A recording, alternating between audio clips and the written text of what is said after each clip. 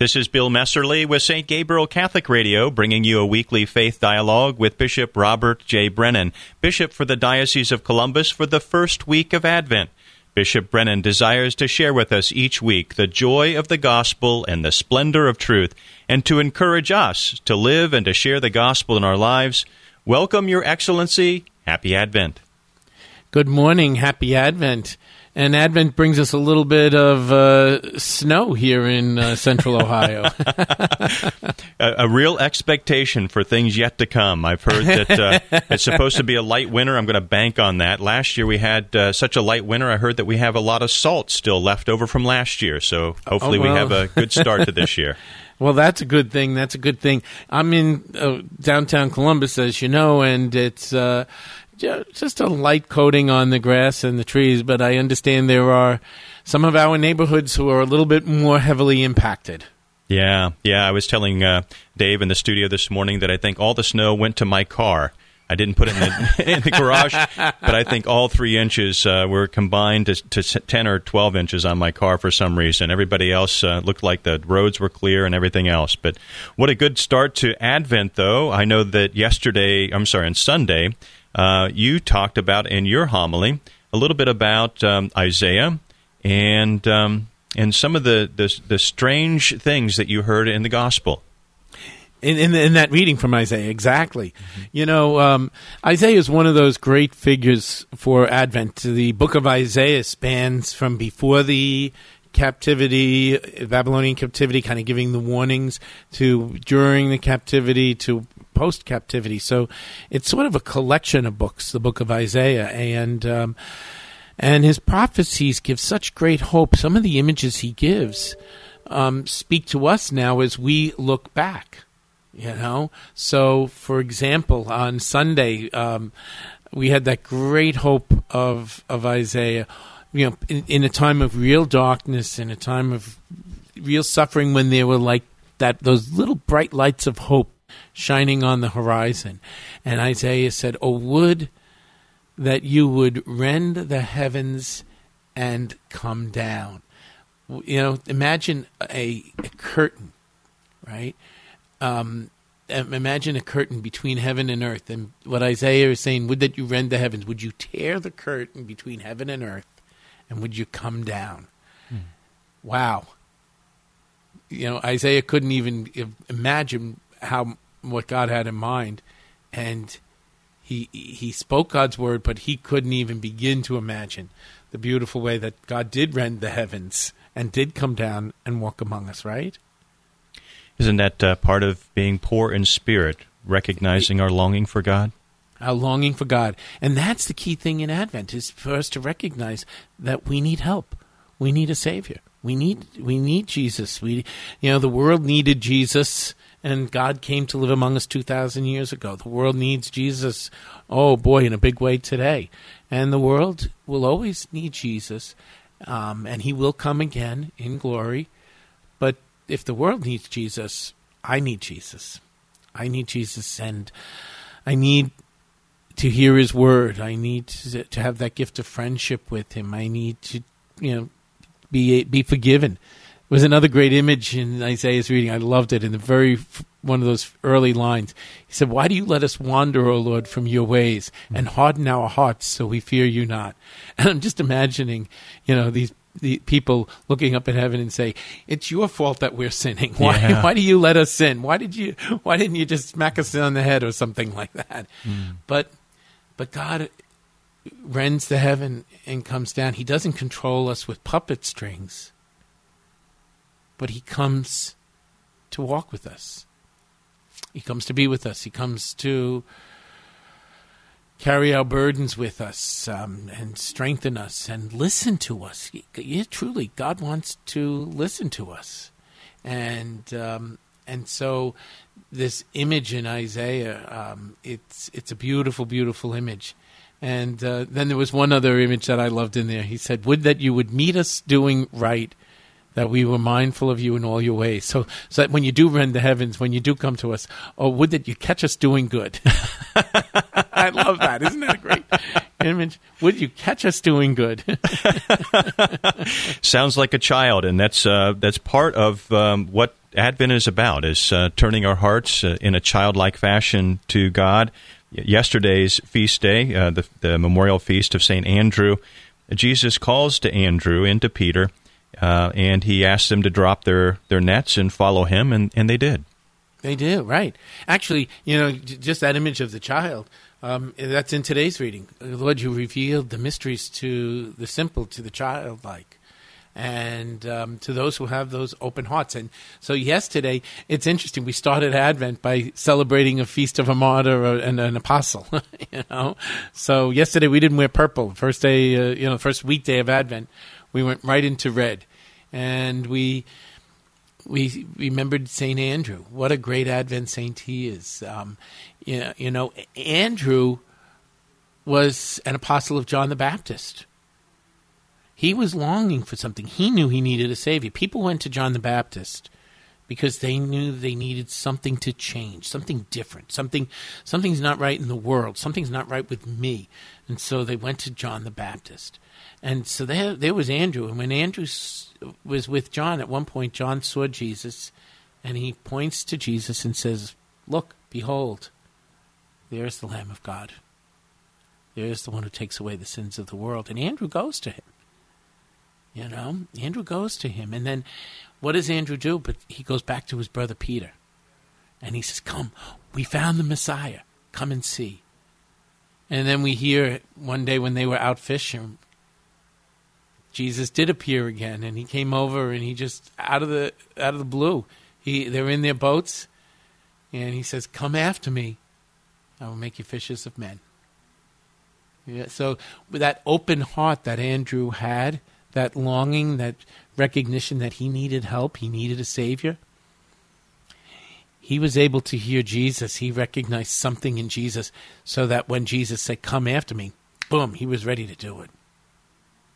When we think about that longing, if we are in the boat of longing, but really not longing very much for that unity with our Lord, we know that's our deepest longing. What's wrong with us, and how can we get on the right track? Well, the first sense is to recognize, to say that sense of longing is a good thing.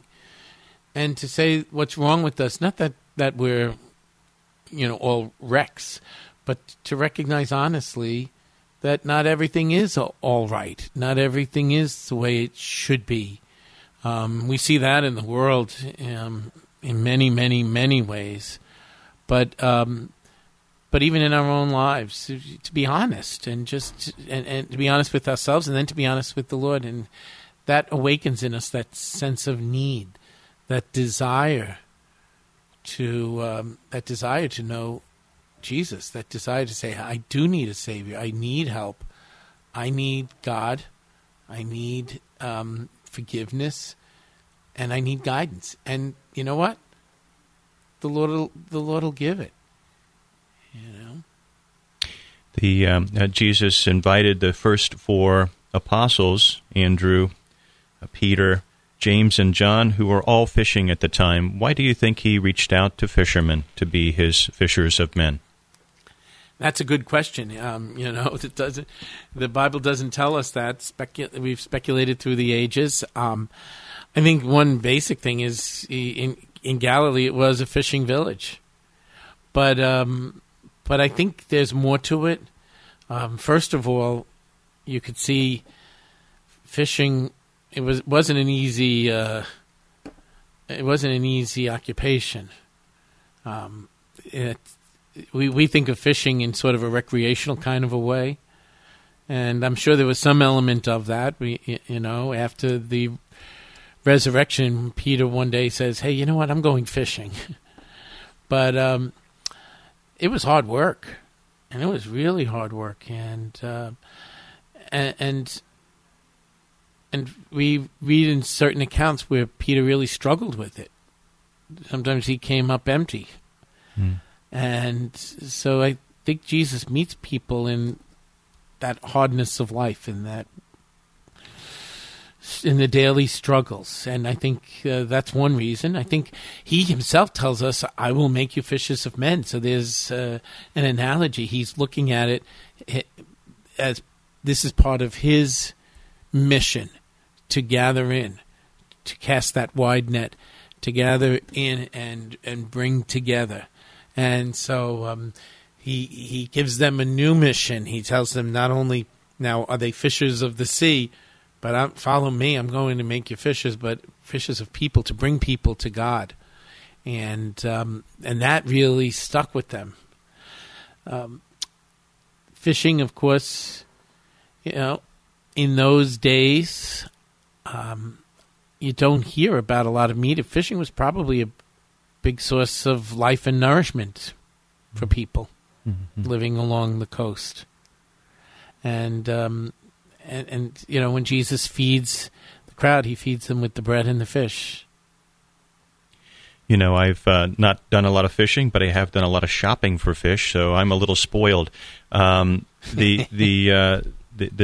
humility that must be part of being a fisherman in 2,000 years ago, because you don't always catch a fish. No, you don't. Yeah, there are certain things that you do out of skill. But you don't control the forces of nature. Mm-hmm. You have to try to find that rhythm of the forces of nature and cooperate with those forces of nature. And so there's a little bit of a partnership involved, right? Mm-hmm. Yes. So yesterday's feast, Jesus calls the fishermen Peter and Andrew. Well, I should say Simon. At that point, he was still called Simon and Andrew. And James and John. The other thing about Andrew, which I think is fascinating, is Andrew was always introducing people to Jesus. I spoke about this at Mass yesterday. Andrew was always introducing people to Jesus. And, first of all, we saw, I mentioned before, as soon as he met Jesus, he went to his brother Simon and says, "Hey, we found the Messiah. Come and see." When the Greeks came to see Jesus, Andrew brought them to Philip, who presumably was the Greek speaker, and he brought them to the Lord. And then one of my favorite episodes with Andrew is that feeding of the crowd. And if you remember, Jesus says to feed them, you feed them yourselves, so it finds food. And it was Andrew who presented this young lad with the basket and the fish. And so Andrew's always bringing people to Jesus. But if you notice, we spoke about Peter and Andrew, James and John, but you'll hear more often about Peter, James, and John. Andrew paves the way, but then he gets out of the way. So I think he's a great saint for us in Advent, that saint of hope, that longing for Jesus, that wanting to be a disciple, recognizing the need for the Savior, but then finding him, joyfully bringing him to others. And you've been very clear as the Bishop of the Diocese of Columbus to call all of us, laymen and women, as well as consecrated religious, to bring others to Jesus. That's our mission. That's our mission. Just on a practical level, we're looking ahead through this time of Advent. We want to keep our eyes focused on Jesus during Advent. The secular world's going to struggle with Christmas this year. Because it's not about all the things that we hear Christmas is all about. But the one thing that can never be taken away from us is Jesus. And so the invitation of the church this year is keep your eyes fixed on Jesus. And, we're going to, as these numbers go up in the Ohio area, we know that things are going to be a little bit difficult. We have to work out our Christmas schedules so that we can accommodate one another. We can't all be at the same Mass at the same time. So I urge people to be in touch with your parishes. Some parishes may work out reservation systems. They may do things differently, but they're not doing things differently to restrict. They're doing things differently to be able to accommodate, And the other thing is we recognize, again, we're coming into a time where it may not be safe for all people to come out. So what we want to do is make the Mass available. We want to keep our churches open, but we want to make the Mass available to people. So parishes are streaming, the cathedral is streaming. We have the Masses on St. Gabriel Radio, and we're in conversations right now with Channel 4 to celebrate the Christmas Mass on network TV. So, so what we want to do is we have to do things differently this year, but our goal is to make this encounter with the Lord more available. Want to make the encounter with the Lord as wide, casting that wide net, as we were talking about fishermen before. So it may be different, and it may not have the same feel of tinsel and glitter, but that's not what Christmas is about. Christmas is about the encounter with the Lord, because God did rend the heavens and come down. And God did come to be with us. And the more we can keep our eyes fixed on Jesus this time of Advent, the more we'll get to that deeper meaning and that message of hope, of Advent hope, of Christmas hope that the Lord wants us to experience. Bishop Brennan, could you close us with a prayer and a blessing? Sure, happily. So, in the name of the Father, and of the Son, and of the Holy Spirit, amen. Come, Lord Jesus. Come and bring us your comfort. Speak tenderly to us and help us to recognize your presence among us and to bring others joyfully to know and love you. And may Almighty God bless you, the Father, the Son, and the Holy Spirit. Amen.